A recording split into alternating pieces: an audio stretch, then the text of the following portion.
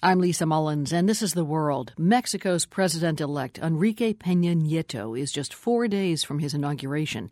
Now, surely he could be busy in Mexico City preparing for the big day, but instead, he chose to be in Washington today for a meeting with the newly re-elected President Obama. Peña Nieto says that he wants to refocus the relationship between Mexico and the U.S., He wants more emphasis on trade and economic growth and less on security and the drug war that has left some 60,000 people dead over the past 6 years. That shift could be a hard sell for many Americans, says Shannon O'Neill, who's a senior fellow at the Council on Foreign Relations. She wrote a recent column in USA Today that's entitled, "Mexico Isn't a Gangland Gun Battle." Shannon, who thinks that that's what Mexico is? Well, it's interesting. It seems that the majority of Americans do think that that is what Mexico is. There's a recent poll that came out that polls U.S. citizens. When they were asked what they think about Mexico, they were asked about particular words. Almost 1 in 2 said drugs. And a majority said they thought Mexico was a corrupt, unstable nation. So that is the view of the average American. Well, in fact, vast parts of Mexico are indeed poor. There is a thriving drug trade that makes parts of the place very unsafe. Your point, though, is that Americans need to recognize the aspects of Mexican life that look a lot like our lives here in America. It's not that Mexico doesn't have a security problem. It does. But there's another reality or other realities in Mexico that we miss in the United States.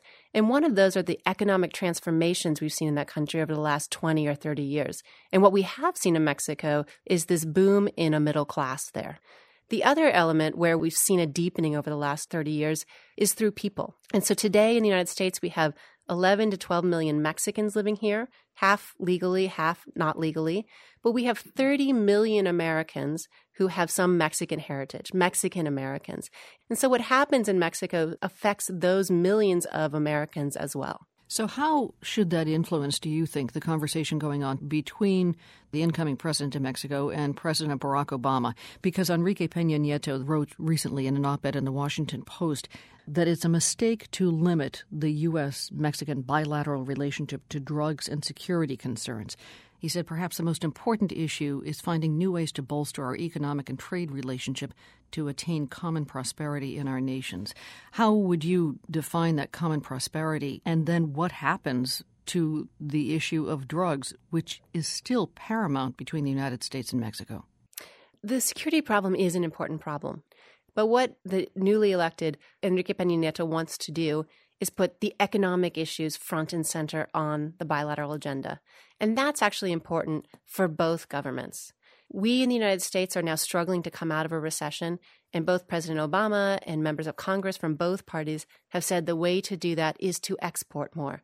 Well, we found that tying ourselves to our neighbors, to Canada and Mexico, is one way to make our companies more competitive and be able to export around the world.